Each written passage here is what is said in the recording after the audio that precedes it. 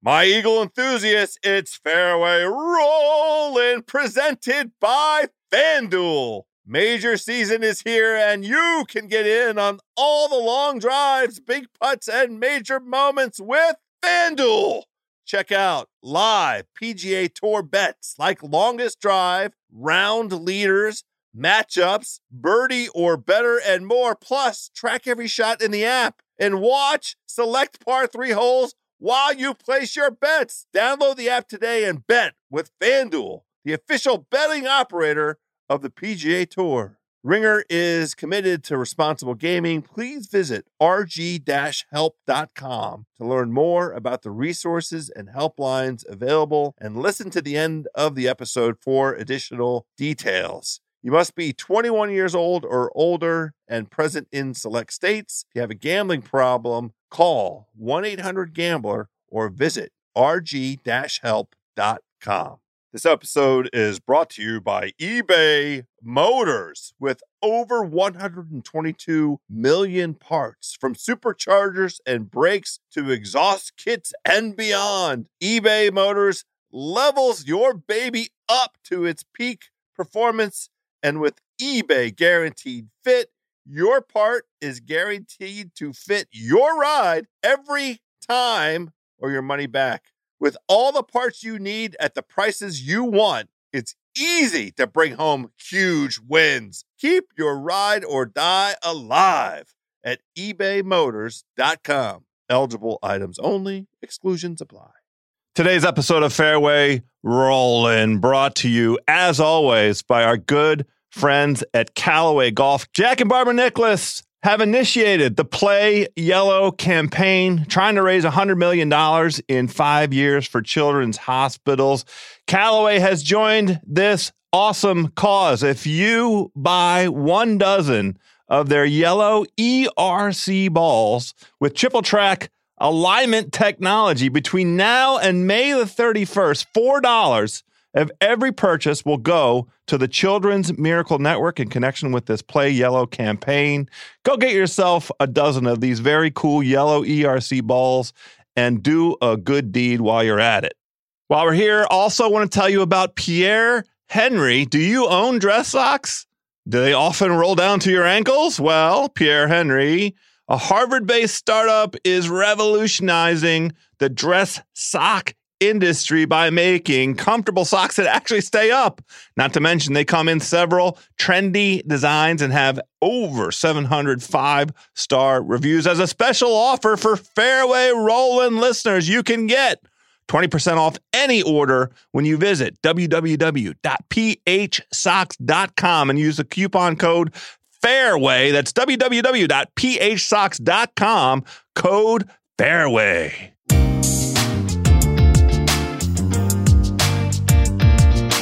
Hello, friends, and welcome to this golf podcast unlike any other.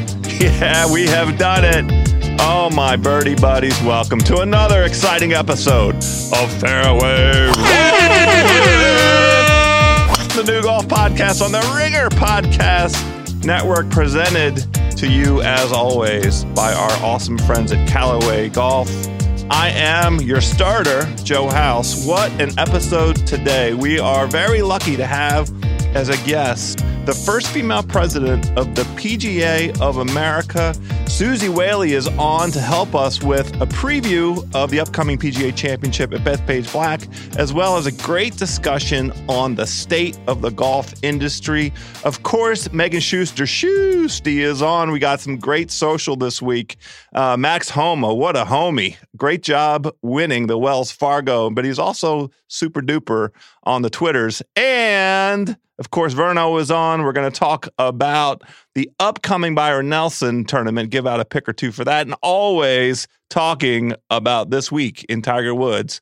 But let's get on the tee. That first tee is open, and Suzy Whaley can hit the ball right down the middle. I'm very eager to get going with this conversation. All right, now on the tee, ladies and gentlemen, from Cromwell, Connecticut, and Palm Beach Gardens, Florida, recognized in 2019 as one of golf's top 100 teachers in America, the director of instruction for the country club at Marisol in Palm Beach Gardens. Also the PGA Director of Instruction for Suzy Whaley Golf in Cromwell, Connecticut. She is the first woman ever elected to serve as an officer of the PGA of America. She is the PGA president and a PGA master professional. Welcome to Suzy Whaley. All right, welcome to the show, Suzy Whaley. Thank you so much for coming on today. It's my pleasure. Thanks for having me. So I want to start with, I know we're taking time away from something, so we appreciate you carving out a little bit of a window for us to do a little bit of podcasting. What would you be doing otherwise right now if it wasn't getting on the line with me? I drove home last night, got home about 2 a.m. from our PGA Professional Championship up in Bluffton, South Carolina. And I would be on the lesson tee right now. Okay. Well, so I promise I have probably an hour and a half worth of questions here, but I can't, in good conscience, keep you away from the lesson tee. So we're going to keep this concise. Okay. So you mentioned the lessons tee. You are the PGA Director of Instruction at the Country Club at Marisol. That is one of your full-time jobs. You're also, yes, as I went through the credentials, the president of the PGA of America. You moved down to Florida to take this job at Marisol, right? No, we already had a place down here. Our children were born down here, and we raised them in Connecticut. My husband long ago was the director of golf at Ibis Golf and Country Club, which is just outside Palm Beach Gardens, and we love it here. So we have a place here, and my, job requirements at the PGA of America, I wasn't afforded the opportunity as much as I would have liked to coach and teach based on my travel schedule. But I knew that my winter season afforded me that opportunity. So as my husband calls it, a little out of my mind, I took another job. I took the director of instruction job at Marisol because it's, the lesson tee for me, coaching for me, it really is a great joy. I find great satisfaction in it. It's kind of my respite, and I love it. So I took that job last summer to start in October, and have had just a wonderful season at Marisol. And were you teaching before that? Yes, I teach full-time up in Connecticut as well. And, this particular year, we've decided to spend the entire year in Florida. We made that decision a couple weeks ago, but I still do a ton of corporate instruction through my company, Suzy Whaley Golf. I represent a resort in the Dominican Republic called Casa de Campo, where I do a lot of events, junior programming down there. I do women's events down there, pro-ams down in Dominican during the summer months, and then have a great women's event coming up in December down there. So I definitely keep busy. I have no problem doing that. Well, I mean, that was a mouthful. That all by itself is its own full-time job. That's a 80-hour-a-week job. How are you juggling PGA executive, ambassador for the game, in the instruction, as well as being a mom? Yeah, I think my husband and I laugh about it a little bit. My husband's a PGA professional as well, and I remember years ago when my children were very little, stating how incredibly busy I was. Yeah. I think about it now and I say, wow, now I'm really busy. But for me, it's just my DNA. It's my personality. I get more done the busier I am. I love my work for the PGA of America. I am proud to be a part of that. As my husband's a member, as I said, to give back to a membership that does what I do every day, and I understand that, and I certainly don't have the same job as all our PGA professionals have, but I understand the trials and the challenges and the joy and the passion and the playing competitively part of it. And so for me, it's a joy to do that job. And while it's a lot, it's just about managing priorities and making sure that you have teams around you that are incredible support systems. Yeah, so you became the first female officer of the organization in 2014. So you had a good sort of run up and preview of what this job might look like, might feel like. And you joined the PGA of America, 18, 19 years ago? 2001, I became a member. Right. So what made you want to join the PGA of America in the first place? I always laugh when I get this question because I think my answer is probably very different than what people expect. But I had come off the LPGA tour and then got into teaching with Jim Flick at IBIS, where my husband was working at the time, and really fell in love with it and joined the LPGA teaching and coaching division initially because I had two young daughters. And at the time, the requirements for the PGA for the hour work week, I wasn't meeting it. And so I joined the LPGA first. They've changed that since then. And I was watching my husband play in competitive events on a weekly basis through the PGA of America. And the LPGA at the time in the teaching division only afforded me a section championship and a national championship, which was great. But I love to play competitive golf. I still love to play competitive golf. And I was jealous. Yeah. So I would complain about it often. And as my husband typically does, he says, if you're going to complain about it, you got to get involved. And so I joined. And that's honestly how my career in the PGA of America started, is because I wanted to play more competitive golf and beat my husband, candidly.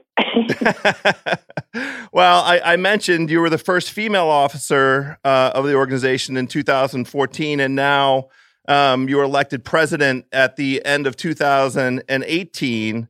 And yeah, I'm going to say this, so it's a little tongue-in-cheek, but I'm interested in your perspective on, what took so long? What took so long for the organization to finally, recognize the contribution and value of women to the game? Oh, come on. It was only 100 years. I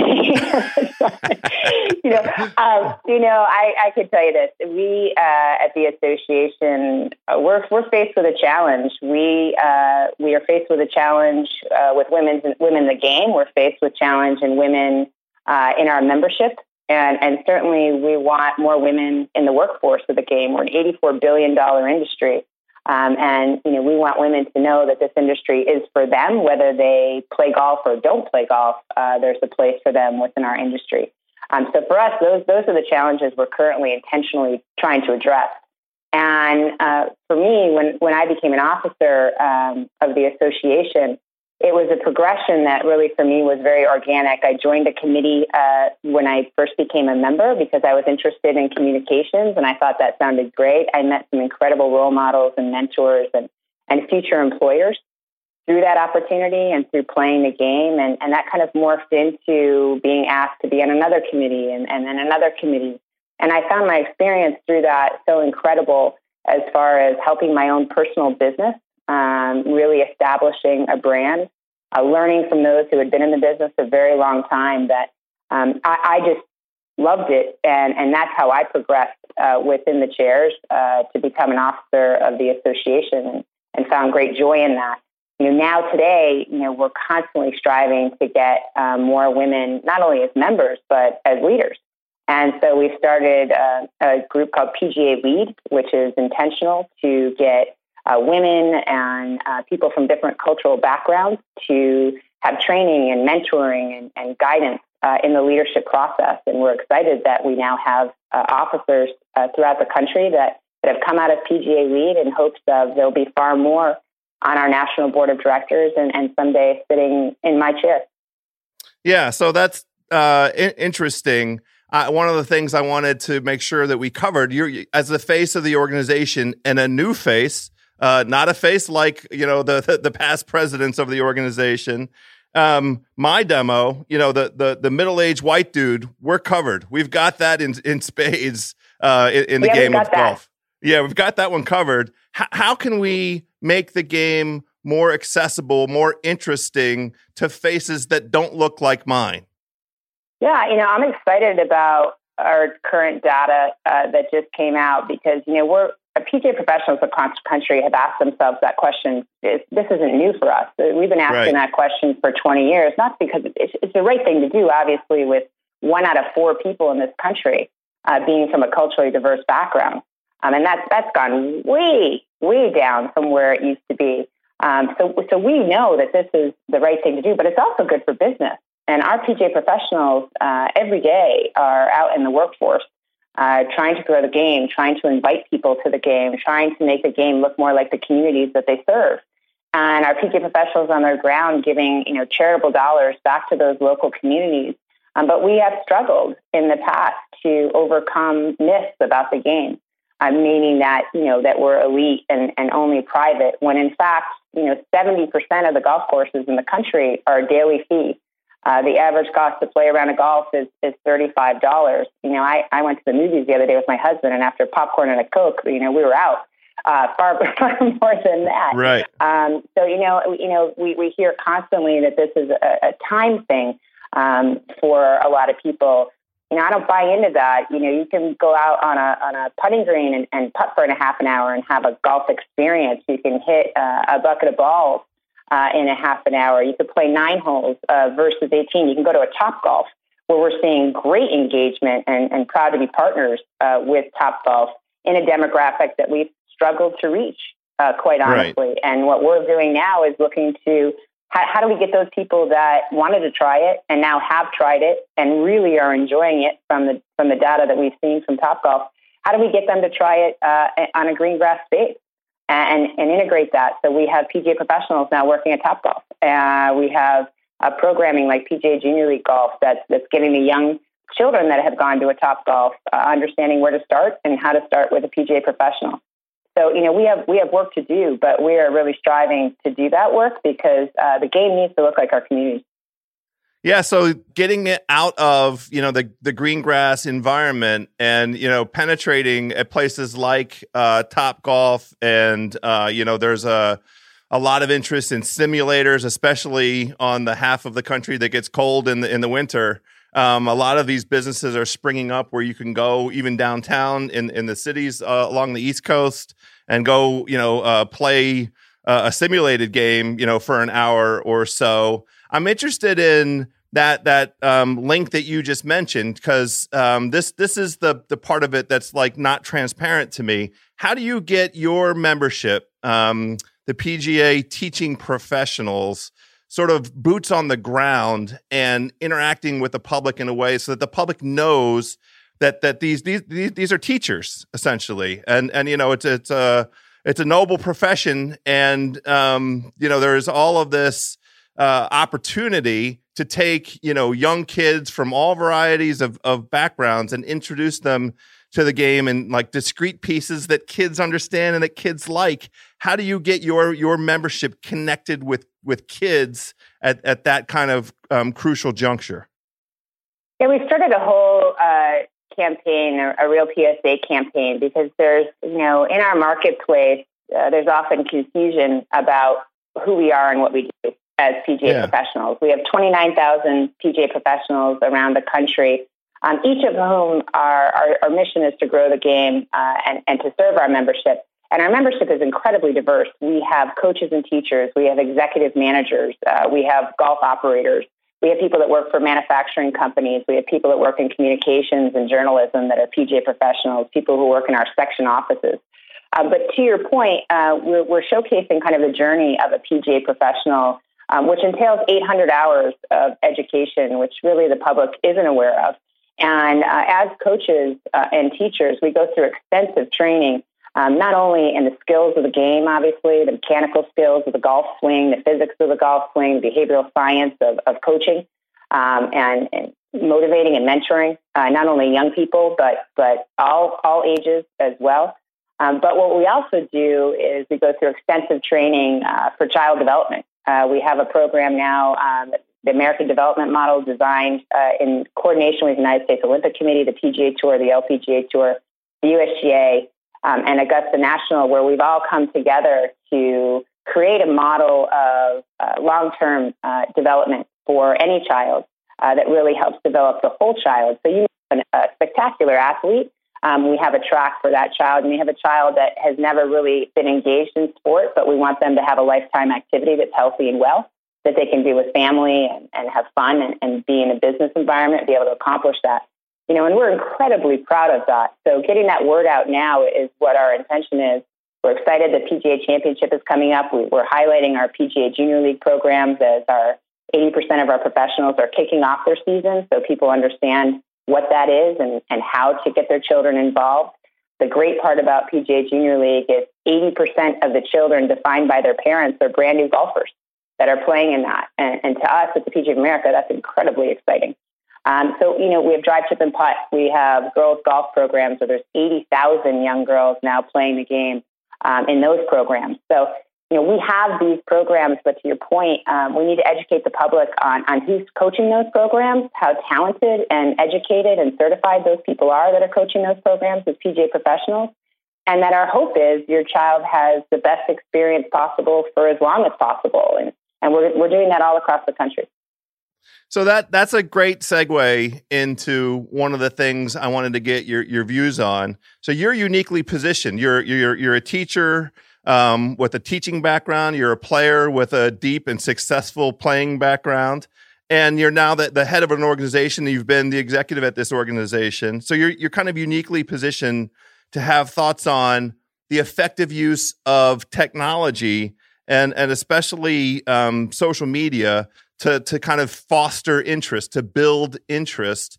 And I'm interested in your thoughts on how the organization thinks about, putting that tool to use to kind of build the momentum that you're describing with the youth programs. Yeah, so our first stage of that, and we've been working on it for about 18 months, our first stage of that obviously is to engage our PGA professionals. They go through a certification program in youth training development. We're calling it the ADM model on a site called PGA.coach, which is an internal site for our PGA professionals.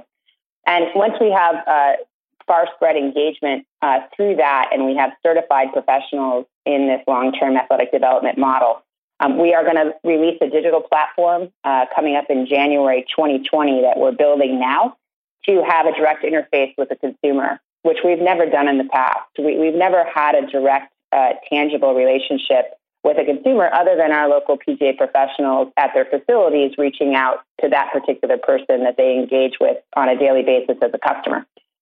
So for us, it's crucial. We don't want to be Blockbuster. We don't want to be a yellow taxi. We need to get out ahead of it, and we need consumers to be able to find us easily and accessibly with great programming that fits the consumer's needs, offering a valued experience that the consumer wants, not just what we believe they want, but what we hear from them that they want.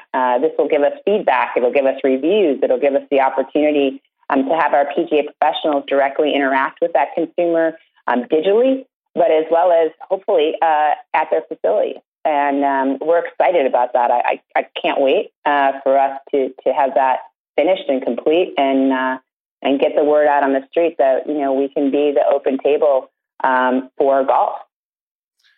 Is there any kind of organized platform at the PGA of America?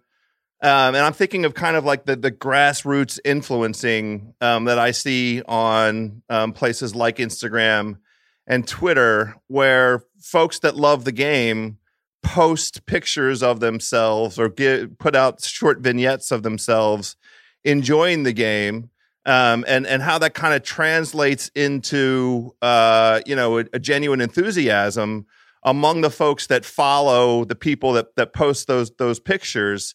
And I honestly, I'm in the Washington, D.C. area, and there are a couple folks that I follow that are PGA of America professionals, and it seems like, I love the pictures that they take and the things that they post, and I just sort of wondered, is there an organized, way to get this messaging out that really tells folks about, what's available? Yeah, so that's what we're doing. And no, we don't have that. That's why we're building this. That will be 2020, January, where our PGA professionals can load content. We'll have all sorts of resources and tools at a consumer's access where they don't have to Google 15 things to find something. That's what we're hoping to have, and that they can find the PGA professionals. Currently, we have some PGA professionals who are incredible at branding, to your point. Trillium Rose, right in the Washington, D.C. area. Right. If you're not following Trillium, she's a fantastic follow. She's our national instruction chair, doing an incredible job on this platform for me and for our board of directors. And so she's somebody that's right in your area that I encourage people to follow. But We certainly have PGA professionals that have done this on their own. And as an association, our PGA professionals, they're members. We don't employ them. They have the ability to do that singularly. But we know full well we need to offer a platform that gets their voice out in a much broader audience that we have the ability to help them do. And that's really the point for January. That's great. I'm excited to see some of the stuff start rolling out. You're absolutely right about Trillium Rose. Great follow here in Washington, D.C. So I want to talk a little bit about previewing this upcoming PGA Championship, but I want to begin with where you just were. You were just in South Carolina for the last couple of days at Belfair, which is the club that was hosting the Professional Players Championship, which is the opportunity for your members to all compete head-to-head, and 20 of them, the top 20 performers, all get to go play in the PGA Championship. And it's honestly one of my favorite tournaments to watch on the Golf Channel because it's so relatable. Like, these are, and every time there's somebody from Washington or the Mid-Atlantic that I can root for, and the stories of how these folks, sort of made it up the ranks and got to be competitive this way. They're great stories, and that the tournament is the opportunity, the Professional Players Championship is the opportunity to hear those stories. And then, you remember those stories when you watch the actual event and you're looking for those guys in the tournament. How was it down there? You were just there. Yeah, you should be excited. John O'Leary from the Mid-Atlantic, from Sterling, Virginia, he's on his way to the PGA Championship. I know. I love Johnny O. Yeah, you got to pay attention to him. But our PGA Professional Championship is really our showcase member event. And what that means is only 312 PGA members qualify to participate. And as I said earlier, we have 29,000 members. So that in itself, just qualifying for that event is something pretty special because these people work each and every day. They have full-time jobs, but we pride ourselves on our games. We pride ourselves on the high level of play. It's a differentiator for us as PGA professionals. We have a PAT to become a PGA professional, which means it's a playing ability test. So we're really proud of that, and we work hard on our games, even though we're also having other full-time jobs. These 20 have exceeded all expectations because they are now going to compete against the likes of Tiger Woods and Brooks Koepka and Phil Mickelson side by side on the range. It's a moment in time for these professionals that is not only well-deserved and earned, but an incredible opportunity for them to be on a stage that is astronomical. And of course, with Tiger coming off his Masters victory, Bethpage will be, I can't wait to get there because it's just going to be for them an amazing week, and so looking forward to following them and cheering them on.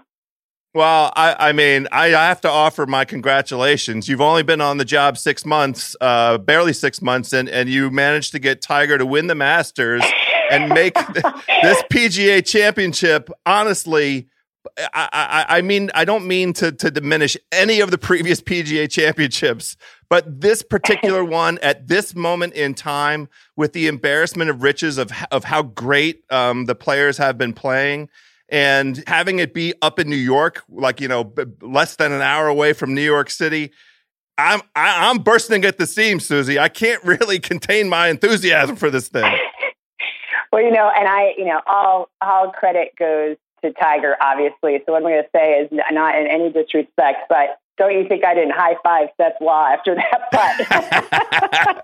I mean, I should have been a double high five and a hug. It was just incredible. Exactly. I mean, really. I mean, thank you, Tiger. But this man, and it's been talked about so much, so I can't add anything else. But this is a man that didn't have to tee it up again, obviously, and for him to do what he accomplished in the manner he accomplished it, and to hold the torch again, honestly, moving forward for the game. Because when you have him in the mix, when you have him in the press, when you have him in the room, people have a buzz about the game, including those that perhaps have never tuned in or watched, including sports fans who didn't think perhaps they'd be a part of golf, who now want to be a part of golf. So for us as PGA professionals, it is just a gift because we have an opportunity to reach a broader audience. And that's always what we're trying to accomplish. Our core customer is our best customer, but we're always trying to invite and open the game to more people. And Tiger helps us do that. And we're cheering him on, obviously, at best stage. And as we are everybody, all our past champions and the PGA professionals. But this is a special one, to your point, and one that people aren't going to miss. People are going to be watching. And it's exciting that we are the next major on the calendar, that's for sure.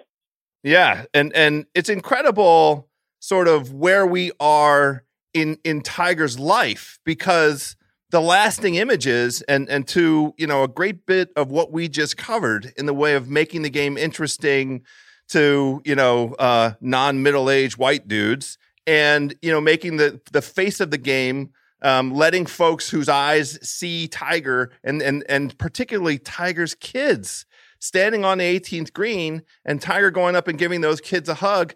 That makes sense to kids like my kid and, an 8-year-old who doesn't know anything about Tiger Woods, but he sees those kids and he knows Tiger won the Masters and he knows from his dad that the Masters is an awesome tournament.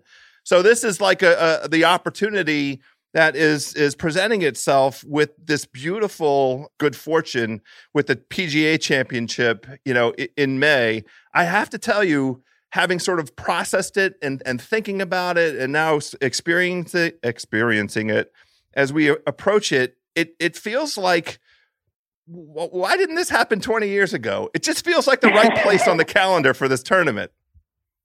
Yeah, we look like rock stars, don't we? Yes. But yes. I will tell you this, to your point of the youth with Tiger. So I have a story for you. So I coach a ton of young golfers. And, in my curriculums, I always have questions about who's your favorite golfer. And the last 4 or 5 years, it's been, Jordan Spieth, Rory McIlroy, Ricky Fowler, never Tiger, right? And, right. Now I have a whole group of juniors who only want to talk about Tiger. And he has now impacted a whole new generation, to your point, of youth. And what a gift to all of us that coach and teach to have these young children, boys and girls, having so many people to cheer for and so many people that they can follow, inclusive of Tiger. It really, as somebody who's standing on a tee listening to the banter, it really is pretty incredible. Yeah. So I want to cover a couple of nerdy things that are sort of associated with the move to May. I'm a total golf nerd. Well, these are like sort of ancillary. So I love the moment, and this is part of the comment I made, like why didn't this happen earlier? On the TV calendar, it's a great time to have a championship fall where the PGA Championship is falling, because there are a lot of eyes on sports TV right now.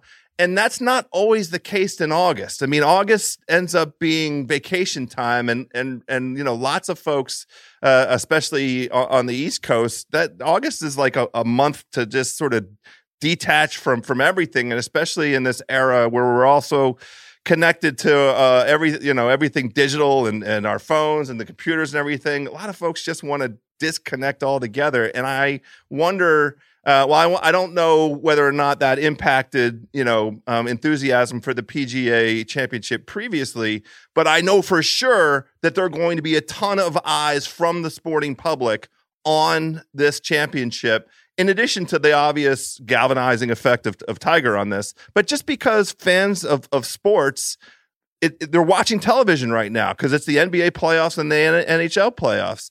Do you guys feel that? Is that the sentiment that you're experiencing? No, we do feel it. Now that was really part of our process. The PGA Championship had bounced around quite a bit, and a lot of people talk about the fact that we've always just been in August, but we really were kind of the bounced around major, other than perhaps the last 7 years. But with the advent of the Olympics, which we're thrilled to be a part of, we knew we were going to get bounced with the calendar for football, with the lengthened season in the fall series for the tour series. It was, and with the weather, honestly, people forget that of the last 7 championships, 6 of them had delays. So, it was brutally hot most places where we were, and you get thunderstorms that would roll in.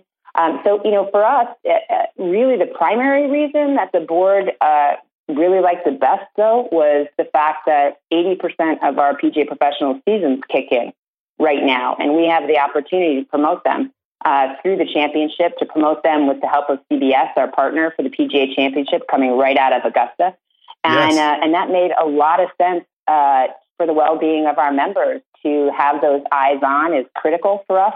And to your point, people are watching TV right now, and we're thrilled about that. It's not necessarily a TV; they may be watching on their phone or a tablet or digitally in some capacity. But people have eyes on, and that's critical for us to ensure that people understand who we are and what we do. But it's also a great cadence for the player.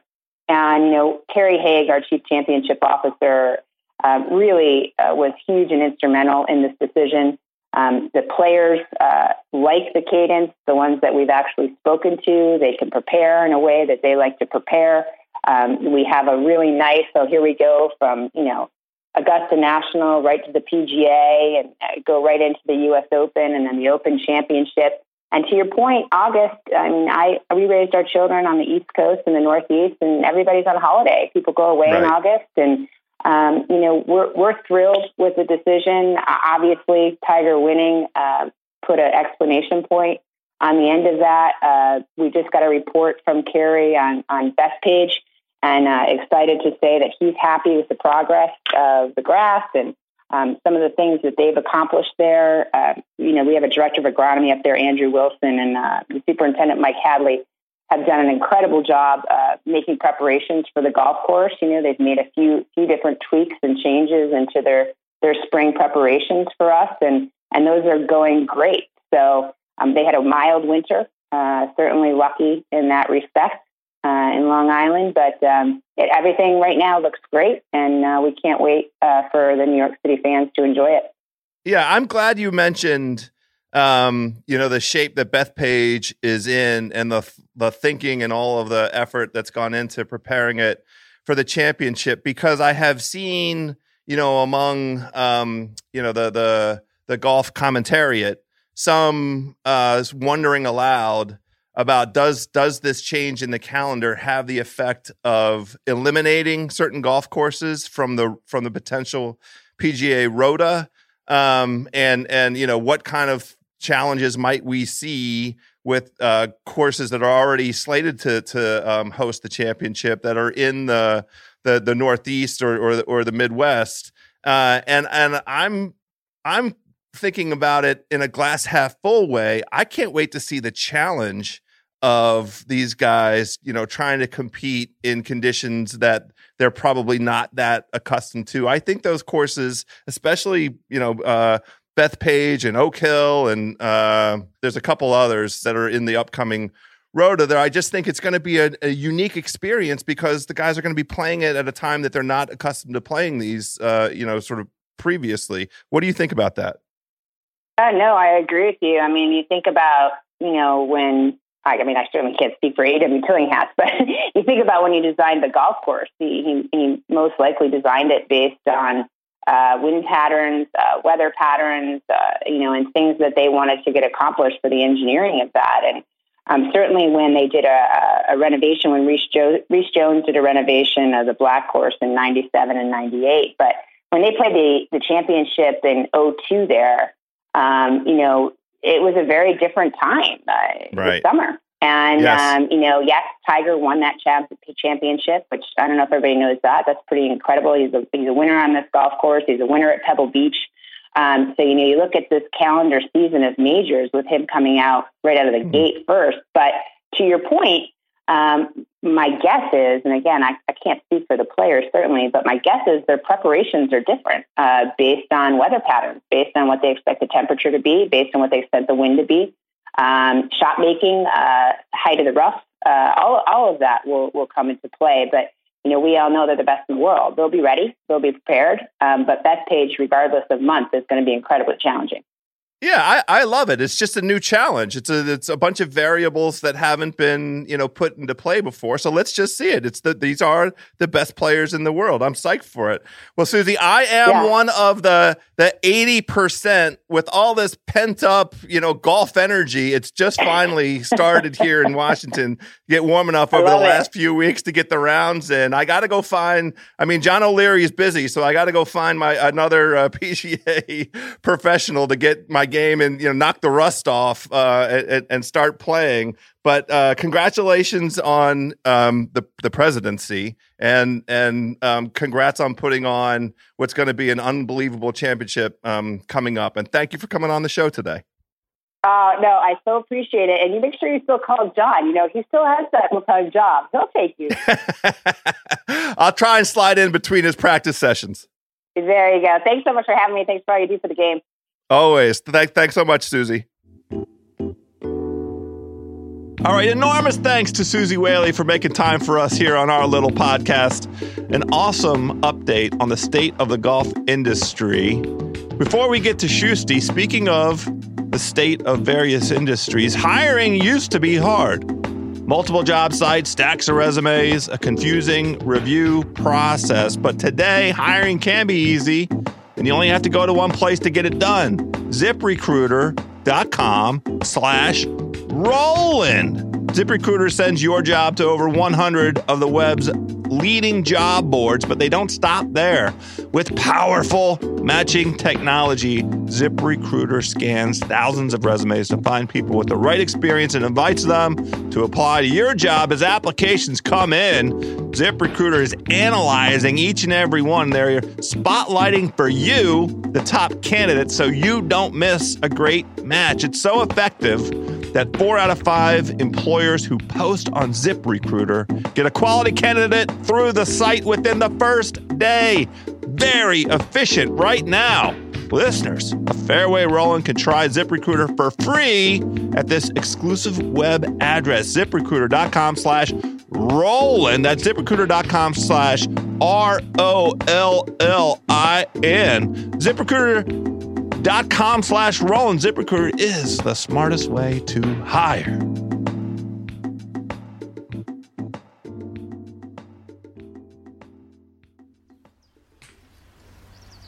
Ladies and gentlemen, now on the tee from Minneapolis, Minnesota, the head pro at Cedar Home Golf and Aquatics, still trying to master her juicy Lucy, Megan Schuster.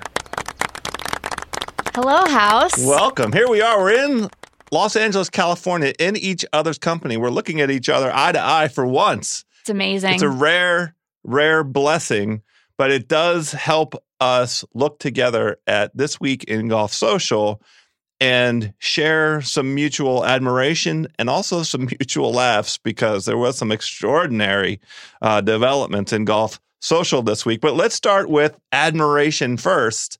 The homie, Max Homa, I didn't have him as a pick. I know Verno didn't have him as a pick. I don't think anybody had him as a pick other than Mr. and Mrs. Homa. But what a great win. What a great story. Let's talk a little bit about Max Homa and his victory at the Wells Fargo this past weekend. Yeah, I mean, you said it. It was a feel-good story if there ever was one. He came into the Wells Fargo Championship at Quail Hollow having missed 43 cuts at 68 events in his career. He's talked a lot about how he's had to push himself through that time, talking himself into even just continuing to play, tricking himself mentally to take the edge off the constant sort of disappointment that he's been feeling. And prior to this weekend, he'd had just 3 top 10 finishes on the PGA Tour, 2 Web.com wins. And he actually dropped out of the PGA Tour just 2 years ago after missing 17 of 19 cuts, which is incredible, within 2 years to go from not even being on the tour to earning your first tour victory. So it was just amazing to see him, take down a leaderboard that included, Rory McIlroy, Justin Rose, Sergio, Ricky on Sunday. Just really impressive. Yeah, so he is eminently likable and well-liked across the tour, and he is one of these guys who has really paid his dues. You mentioned, how hard he's worked and his stick-to-itiveness.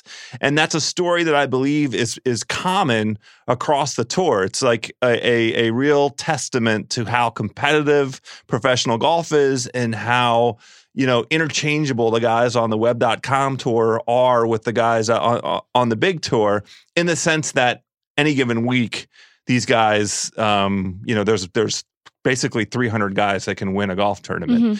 Mm-hmm. The incredible thing about Max Homa is he developed a relationship with our pals at No Laying Up, sort of in the earlier stages. Now, Max Homa has a great Twitter account. He's an amazing follow. Yeah, he's really fantastic. He's an awesome follow. And the No Laying Up guys did a podcast with him a little while ago, I think back in like 2017, that was remarkable for its sincerity. It's how earnest he was, how self-aware he was. And then they just recorded another show with him. So after you're done listening to this podcast, you can go check out Max with the No Laying Up dudes. Yeah, well, why not? They're our homies. Mm-hmm. The podcast stuff that he's done with those guys is great, but he's got an awesome Twitter and his, the thing he has right now that we went up first thing Sunday. He realized he missed Game of Thrones on Sunday night, and then he asked everybody not to ruin it for him. And then he's like, "Yeah, honestly, I don't really care. I just won." Yeah, so I think when you win, you can take Game of Thrones getting spoiled for you. I did want to go through a very brief selection of a few of my favorite of his tweets. Please. Just to give everyone a little bit of sense of what you're signing up for if you give Max a follow. Last October, he was tweeting about caddies, and he said, "I don't use a green reading book because if I did, I wouldn't be able to blame my caddy when I missed." This is yes. Which I was fully there for. Very shrewd. He had a tweet about Tiger in March where he said, "Contrary to popular belief, golfers fist fighting on national TV for the world to see would not be good for our street cred. Tiger somehow got people to believe we're real athletes. Let's not ruin all his hard work." Which was just a great shout out to Tiger. And then last one, he said, "The golf off season is an interesting time because I want to get my game as sharp as possible and get prepared to win some tournaments, but also tequila sounds pretty good." I felt like that was a pretty relatable one. I agree with that. Tequila does sound pretty good. I'm actually going to play some golf this afternoon out here in a chilly Los Angeles. What's going on? They need to turn the heat on out here. Yeah, it's May in LA. Some weird weather patterns happening in LA. Yeah, I got a sweater on, but I bet the tequila will help warm me up a little bit. I'm sure that will. I'm rooting for that. Yeah, loosen up the swing too, probably. There we go. Swing oil. Speaking of swing oil, you and I did not compare notes on this, but I want to make sure that we give it a shout out. This week in No Fucks Phil, did you see the video of him? They're in your hometown. They are. I did see that. Yes. I did, in fact. He's there to promote an LPGA event, I believe. That's right. And they took a trip to the Twins Stadium, Target Field, and they let Phil do a little bit of batting practice. They sure did. Which is always a great idea. Yeah. Put a bat in Phil's hands 10 times out of 10. You'll get great content. I did also appreciate that I only saw one video of it where it was not like selfie mode, him talking. And it was extremely blurry, the actual footage of him hitting the ball. Yes. Which I don't know if that was like strategic to make it seem like he was hitting home runs or if it was just like shoddy camera work. But yeah, it was very fun to see him in my old stomping grounds. Well, wait, he did hit a home run. I mean, it would really require the agreement of everybody standing around to have given the fake reaction. And for him, for where we are with the lefty brand, now he bats left-handed, duh. And it, for a second, I had to process my brain. Yeah, lefty hits lefty. But his swing is awesome. Mm-hmm. And he smoked one. And the reaction that everybody gave was like, that was a home run. Yeah. And he posted it. He's hitting bombs. Still. He hits bombs. Anything you put a weapon in his hands, he'll hit a bomb with it. He's hitting bombs. I mean, speaking of Game of Thrones, I think Danny could use a little bit of Phil Mickelson help on this upcoming sequence of episodes. But Yeah, he just keeps doing it. He just keeps doing it for us. Yeah, he really does. He's on a really just amazing tour this year, and the fact that he did this at a baseball stadium too was just incredible. I mean, literally hero ball, and just keep going, Phil. Don't stop. No, don't stop. Can't stop. Won't stop. Please. You want to end up with a social media belt at the end of this year? He's gotta keep it rolling. He's in a comfortable lead, but yeah, he's got to keep it rolling. Yes. Speaking of the social media belt, Brooks Koepka decided he wanted to make an appearance this most recent week. A pretty epic appearance at that, I will say.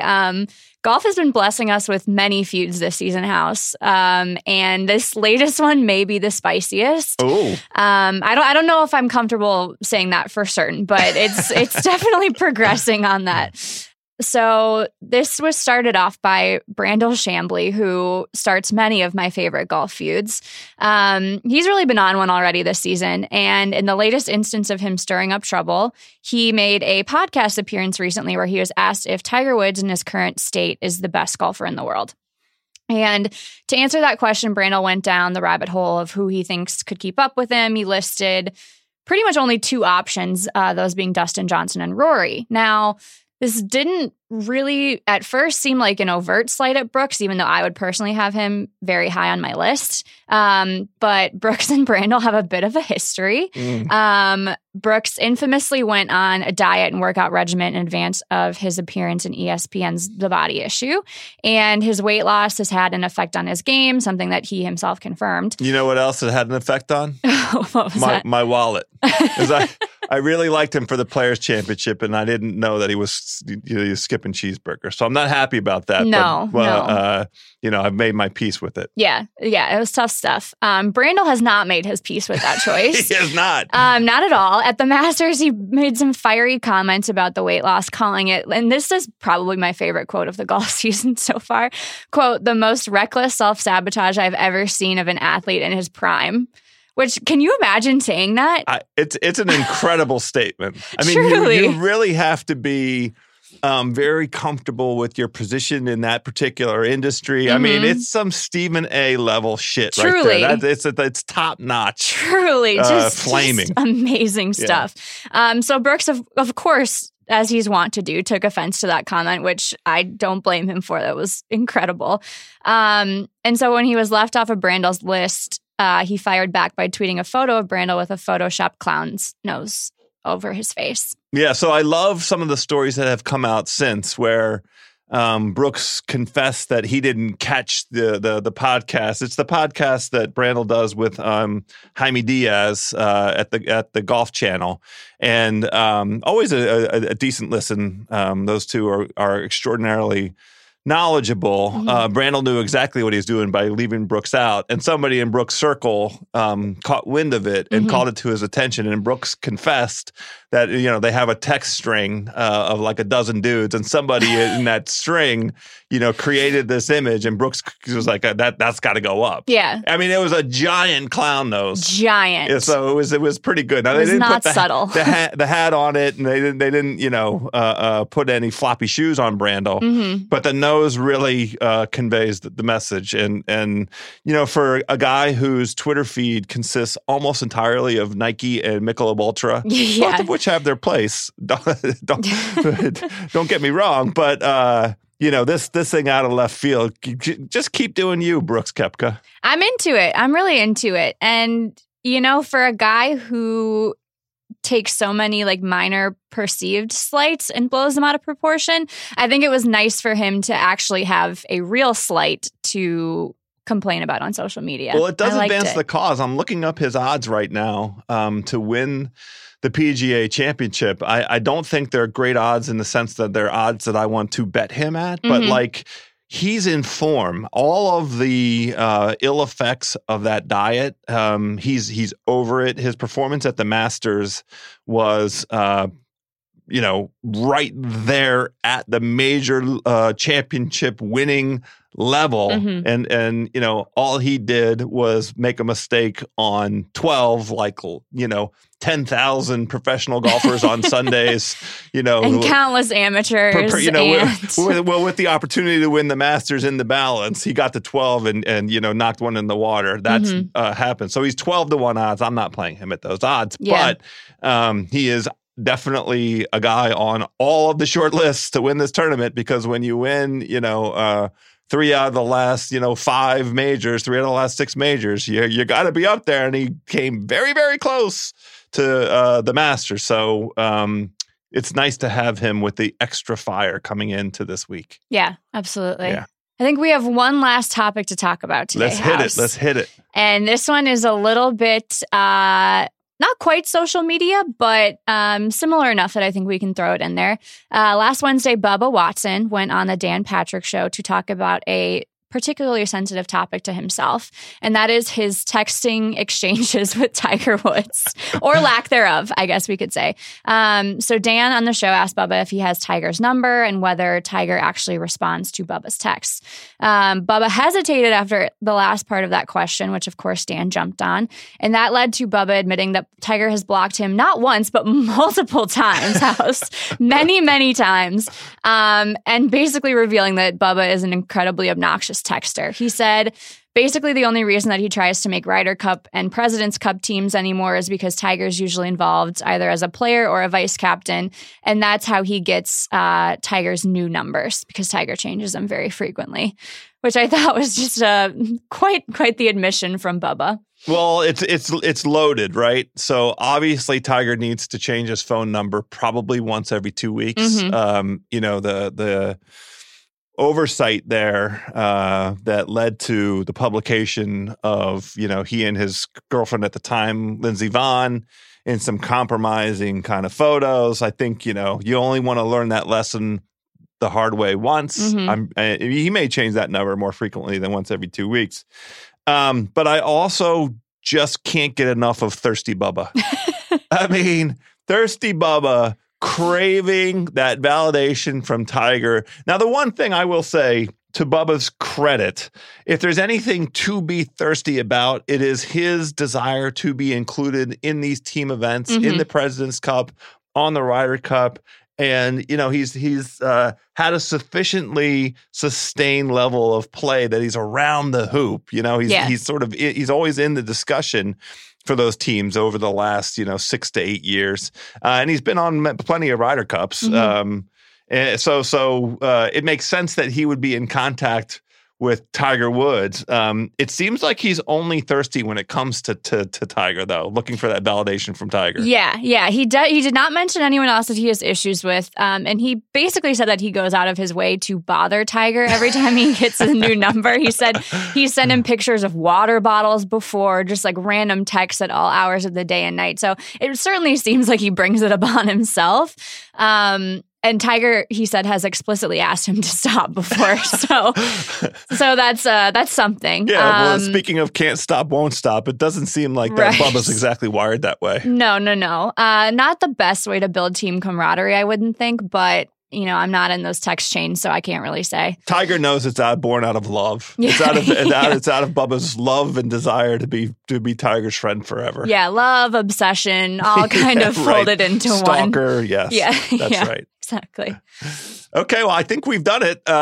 This is a good one in the run-up to next week's PGA Championship of America at Bethpage Black. And, one thing I'm looking forward to, we touched on it briefly the last time in the run-up to the Masters. I'm excited to look at the close because you know what? Being that close to New York City, I hope some fellas are motivated to show a little crackle. I want to see a little spark. I want to see something that shows off some of that, that the proximity to New York City has some dudes. Now, most of them are going to be straight down the middle, but I want to see a little flavor, a little flair. I do too. I got to say, a little bit disappointed with the showing at the Masters. There were a lot of color overlaps from a variety of sort of golf fashion houses, if you will. Nike had a lot of the like lavender tones. Adidas went. There was a lilac on there. Yeah. And they Adidas went lilac day. Leaned really into like the grays and the greens, which is just not original enough. Like you're on a golf course, we get it, gray and green, easy. But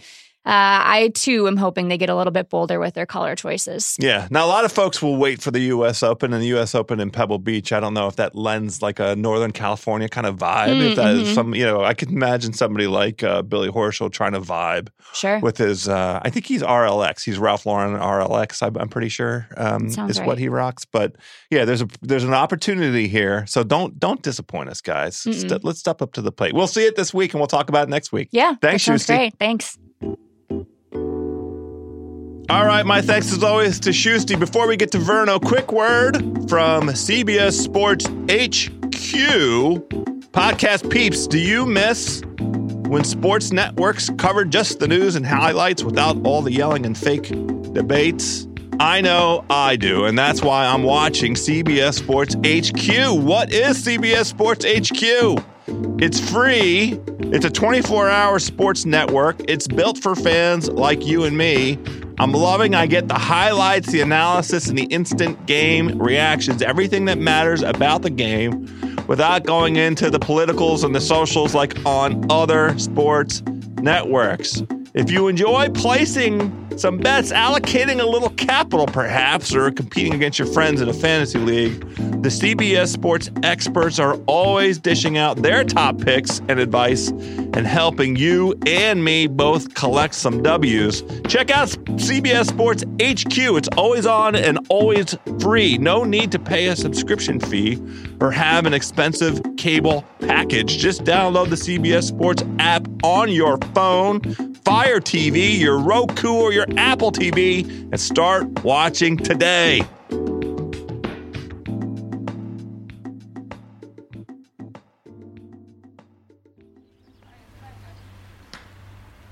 Ladies and gentlemen, now on the tee from Memphis, Tennessee, the assistant to the assistant at Snowman Country Club, lead importer of Gus's Fried Chicken, welcome Chris Vernon. Heyo! Heyo! What up, Verno? Alex, it's great to talk to you again, and hopefully I have done my best. I remember when we were leading into the Masters and we were attempting to focus on the job at hand. I must tell you that when I was trying to do all the Byron Nelson research, I ended up veering off completely into the Bethpage Black stuff, fell down a total wormhole. But I've done my best with the Byron Nelson picks. But I'm feeling like I'm in PGA Championship mode. Well, you and I suffer the same affliction. It's a real disservice to Mr. Byron Nelson and to the Trinity Forest Golf Club. And it's just unfortunate the way the schedule worked out. I like watching this tournament last year. They had their maiden voyage at Trinity Forest last season, and it's a links golf course, right near Dallas. That Jordan Spieth, it's his home course. He describes it as American links, which means the ball will go forever. The guys were averaging over 290 driver length, but you have to approach the greens in the air. But there are these gigantic greens, and so there's not a ton of data to help us figure out picks for this event, but it's an appetizer leading into the main course, and sometimes you just you're eating the appetizer with your eyes on the main course, and that's what happened in this week. Well, I'm glad you brought up his name. Okay. So obviously the speed stuff has been a bad deal. Do we believe in the overwhelming power of the home course? No. In a word, no. I mean, not even playing in the place he's most comfortable in the world, possibly, is enough to change us from what we have actually seen results-wise from Jordan Spieth, really outside of the Masters. We just don't have enough information about where his head is at, and his problem is that 6 inches. Right. You know what I mean? So I don't. While while it's rational to anticipate that the comforts of home would create for him a mental safe space that would allow him to perform in a way where he could turn off his brain, like we've seen him do, and go incandescent hot on some of these, when he's won major championships, the British Open being the most recent example, and the one where he was there was a challenge that was put in front of him, and then he birdied 5 of the last 6 holes. But we don't have any evidence that the mess inside those 6 inches has been cleaned up. And so, hey, you ready for this? I'm rooting for him. You ready for this? Talk to me. No, you ready for this? You know who he is? He's the Celtics. We know that if he put it all together, like whatever the ceiling is, right? And you remember, like we saw in the middle of the year, they went to Golden State and everybody was all down on them. And we saw, like, when they moved the ball and had 30-something assists and locked down on defense, we know they can be amazing. They can, but, it never happened. It didn't happen. Well, so at speed, we know he can, he could, but it just doesn't happen. I don't know. Well, can his fix be the same as the Celtics? Is he going to be able to get Kyrie Irving out of his head? I have no idea. That's the fix for the Celtics. Well, the other thing that's hard for this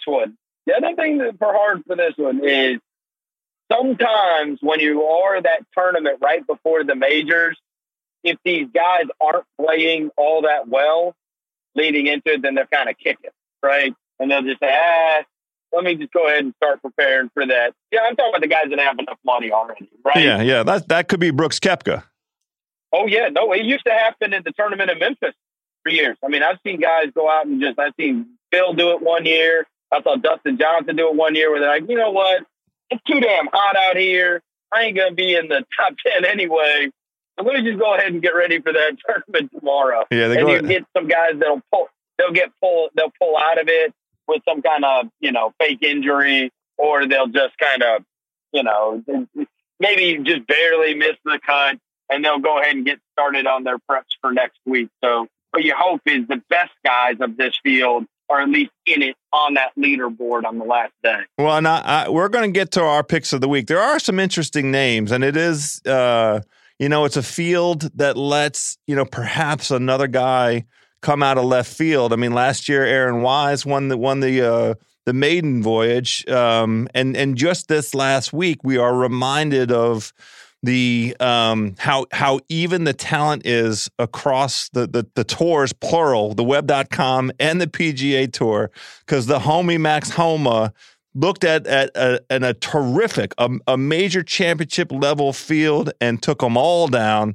with unbelievable play over rain delays, over 2 days that took 42 out of the 48 hours. It felt like they were on the golf course, and he stared them all down, and goes from world ranking in the 700s last year, and he's at the top of the world this week. So that there's a nice opportunity with this tournament where you might see another guy come out of left field that way. But before we get to our picks, let's do This Week in Tiger Woods. Tiger Woods!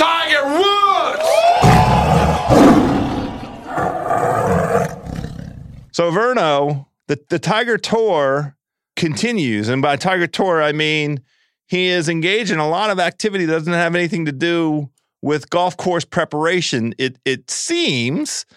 Now, I did see a story that suggested that he took his giant yacht named Privacy, that they sailed that vessel from the east coast of Florida there on up to Long Island, and Privacy has been residing out there at the end of Long Island, affording Tiger all the comforts of home. It's basically a floating hotel with his entire, all the people that he needs in his own support network, living in his private hotel there.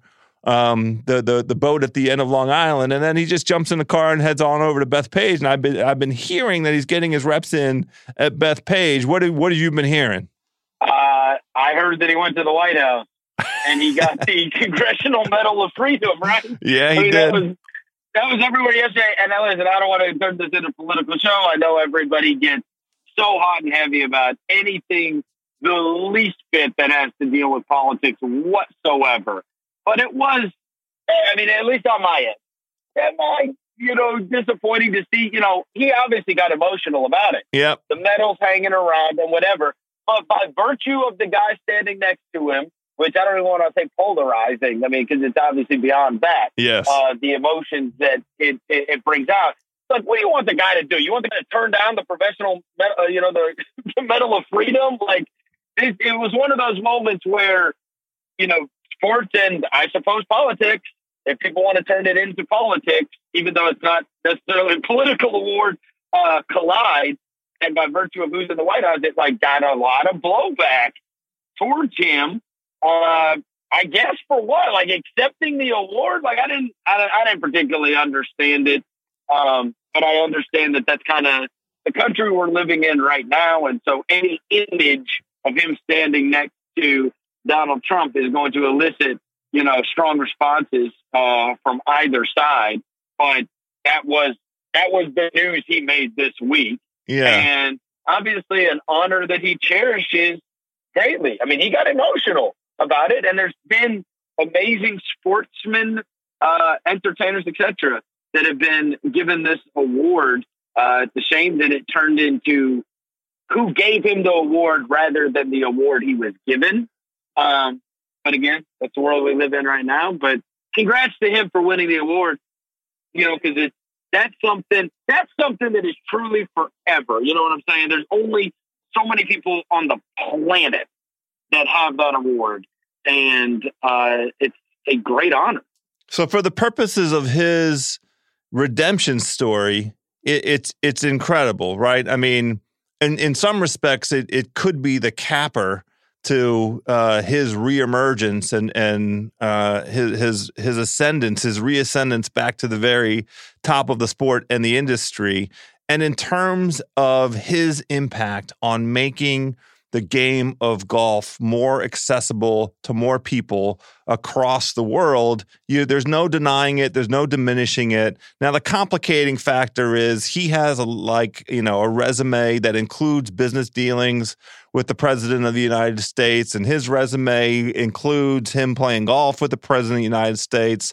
So if you do not like the current president of the United States, this history that Tiger has with that president is going to not leave a good taste in your mouth. But the purpose of the award and the to me, the proper thing to celebrate is what he represents in terms of taking a sport that's an insular sport and an elite sport, previously an exclusionary sport, and making it more of an open kind of sport. I feel like I'm a little different than, unfortunately, I think I've become more different as the years have gone on, but I have always done a rather good job, I have felt. And one of the things I feel like I have excelled at personally is being able to separate whatever somebody thinks about divisive topics and why I like them, right? Whether that is musicians or whether that is athletes or whether that is my friends and my family, right? Yeah. Even people that I love, that I'm close to, I don't agree with about things that can seemingly make strangers hate each other. Have not been able to make me hate the people that sometimes I'm closest to. So I couldn't care less what kind of dealings Tiger Woods has had or anybody else. And I know other people feel differently, but I just long ago separated, I like watching him play sports, right? I don't particularly care no matter what Tiger thinks about things. I don't really care. Yeah. He's not going to particularly affect my opinion either way. Now, to the bringing people to the game thing, House, let me just say this. I happened to go to this driving range, a local driving range, yesterday, and they had installed one of these. I don't know if you're familiar with it, but these top tracker devices. Oh, yeah. I love this. Okay. So it's amazing, right? And it's I guess the people that made Top Golf, they're the ones that bought this company. And basically they set it up at the driving range and you can test, how far you hit all of your clubs, and you can play these different games on it. And you can even play Spyglass or Pebble Beach or whatever, virtually on this range. It's really, really cool. Anyways, that's not my point is, as I'm talking to the general manager at this driving range, we were talking about young people, and I was talking to him about how like the fashion thing in golf has become a big deal. And I was like, and he brought up that, they did all these studies about, and it's one thing you and I haven't mentioned, about Topgolf, and about how many people go to Topgolf that are not golfers per se, but then become interested in and become players in actual golf. And the numbers were unbelievable. And then I brought up, and it certainly doesn't hurt about Tiger winning the Masters. And he said, you wouldn't believe it in terms of the bump that you just get. And listen, I don't live in a city like Memphis. This is not this is not the city of affluence.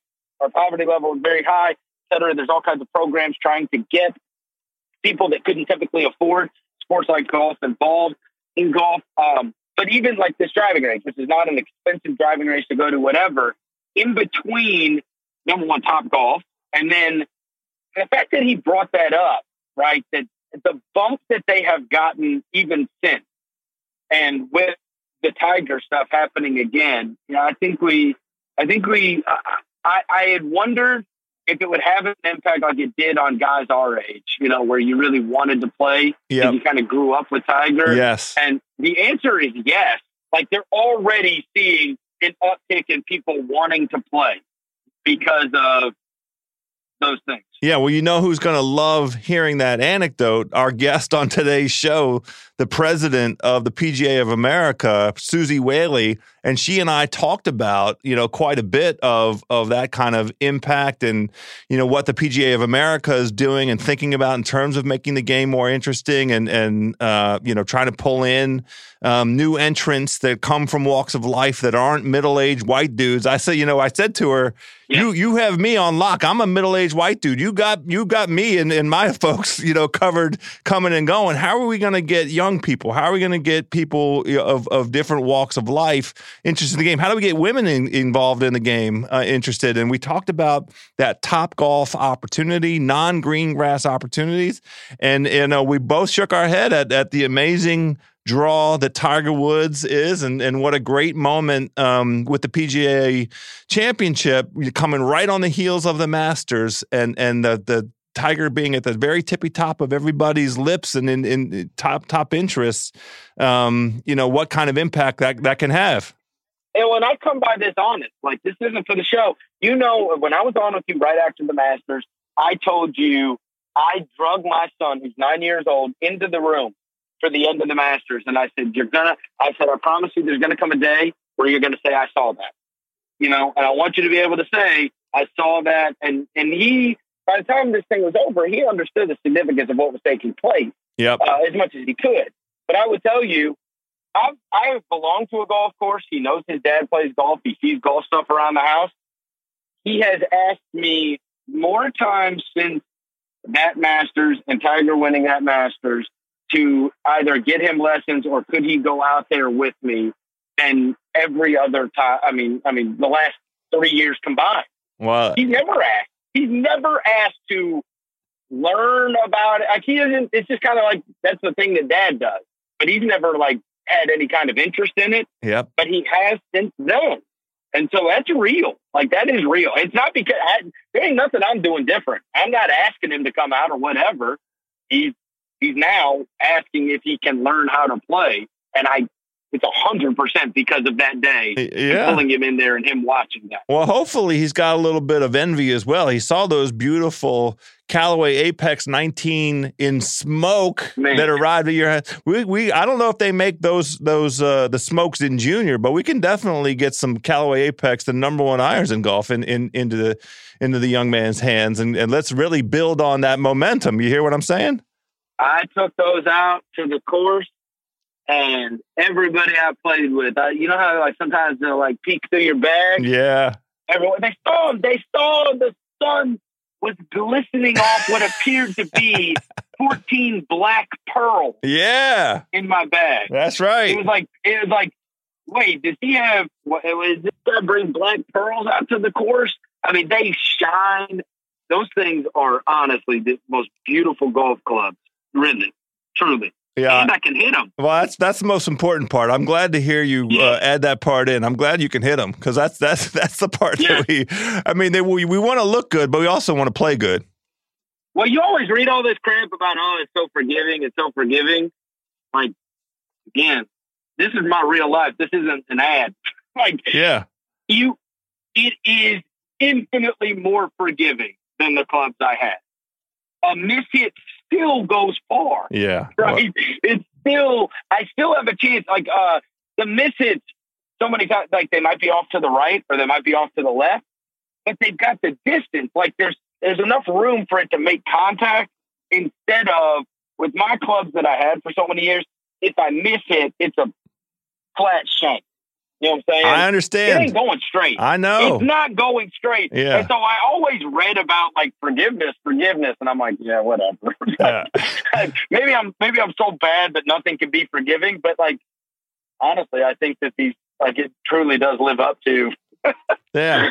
I don't hit it clean every time, House. So I need something that it will still go the direction I need it to when I miss it. We're going to try and hit one clean right now. We will go ahead and make our Epic Flash pick of the week. Epic Flash brought to us by Callaway. This is the driver with flash face technology. You're talking about forgiveness. This flash face technology was created by using artificial intelligence and machine learning to promote faster ball speeds. That helps the distance that you're talking about, Verno. I know we're talking about your irons, but the same is true of this beautiful driver. The Epic Flash driver by Callaway continues its dominance. The most worldwide driver wins on the professional tours, including just this past weekend, another non-staffer won playing the Callaway Epic Flash down there at the Insperity. That was on the Champions Tour. So let's talk a little bit about the contenders for this week's Byron Nelson. I have two names in mind, and one of them I think you're going to agree with. You may even have this name in mind. What are you thinking about in terms of a winner for the Byron Nelson? Okay, so number one, I think it's the lowest odds I have seen from a guy. I'm not sure. I saw Koepka 550 this morning, and I was like, what in the hell? I know. I mean, I don't think I've seen anybody that low. That is ridiculous. Yeah. I see him at 7, but still, that's still way too low. I'm not saying he's not going to win the tournament, but it was actually a guy I know at work. They got these casinos with sports books down in Tunica. It's about 40 minutes from where I am. And so he grabbed the William Hill sheet. Yep. And that's what he was asking me about. And I saw the William, and I guess that's where I saw the 550. And I was like, what in the world? So anyway, when I first looked at it, my initial reaction, so number one, my guy Keith Mitchell, he did come through where he played really well this past weekend, and he's in this one again. Yes. So just let me get this out of the way. Much like Harold Varner III, I'm going to have a little on Keith Mitchell every week just because now he's my guy. Well, right? Look, so this is a good week to do it, and he's one of my picks for this week. So we can just go ahead and he has credentials. He finished T3 here last year, the first time they ever played on this venue. He had a top 10 last week. T3 is a rookie on this very golf course. And he, let me see here. He has one other element to his resume that makes me like him very much. Oh, he led the field in proximity to the pin last year at this venue. So he's available right now on some books at 35-1. He's available in my book right now, 30-1. Keith Mitchell is one of our picks this week, Verno. Okay. Well, then let me give you two others. Go ahead. One is obviously Leishman. He has a 54-hole lead. That's last correct. Year, right? That's right. Yep. Set up well for him. He played great there last year. So we'll go Leishman. He's got 5 top 10s this year. Yes. And we know he was good on this course. Yep. So that and his number is not anemically low. We're still getting pretty good odds. 28-1 on my book. 28-1 right now on Mark Leishman. Very good. All right. And the other one is another one that you picked before. I know you like this guy. Charles Howell III. Oh, I love it. Yeah, he's 50-1. He was top 10 last year.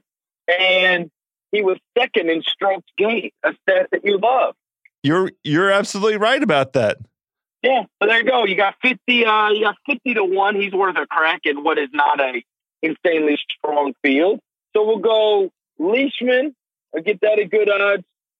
Charles Howell III at long odds. And then obviously I'll have something on Mitchell with you too. Boom. There we go. Those are 3 winners. I love this. This is bad for people. I really love those 3 names this week. So, but we'll see how we do. Just understand, everybody, that these 3 are at the very top. I couldn't like that slate anymore, and I love the odds that we're getting them at. All right, Verno, we're back next week. It will be PGA Championship week. We will be giving out some real genuine winners for the second major of the season. I can't wait, my friend. My man, I can't wait either. And go show them how to golf in Los Angeles. I'm going to do my best. So we'll be swinging for the fences. I know that much. Thanks, buddy. All right. Thanks, Al. All right. Thanks, man. All right, my Eagle enthusiasts, there we go. Special note, next week, it is a major championship week, which means we are delivering to you some major golf content. Of course, we're going to be up on Monday previewing the storylines of the week. Alan Shipnuck is going to join us again. Verno will be on. We'll do our picks of the week. And, of course, Shusty will be on with all of the latest golf social news. And then Wednesday's show, we were fortunate enough with the Masters to have Justin Ray from 15th Club come on. We're working on him to come on again. And, of course, our beloved Harry G will come on to give some picks. We're going to give some real angles to help you allocate your capital going into the kickoff of the event on Thursday. And then on Sunday, a reaction and recap show. I can't say for sure who the guest is going to be, but I know for sure that Chris Vernon's coming on, and we will be hopefully celebrating some of those picks as opposed to licking our wounds. Lots of great stuff coming up next week. Until then, let's hit them straight, my friends.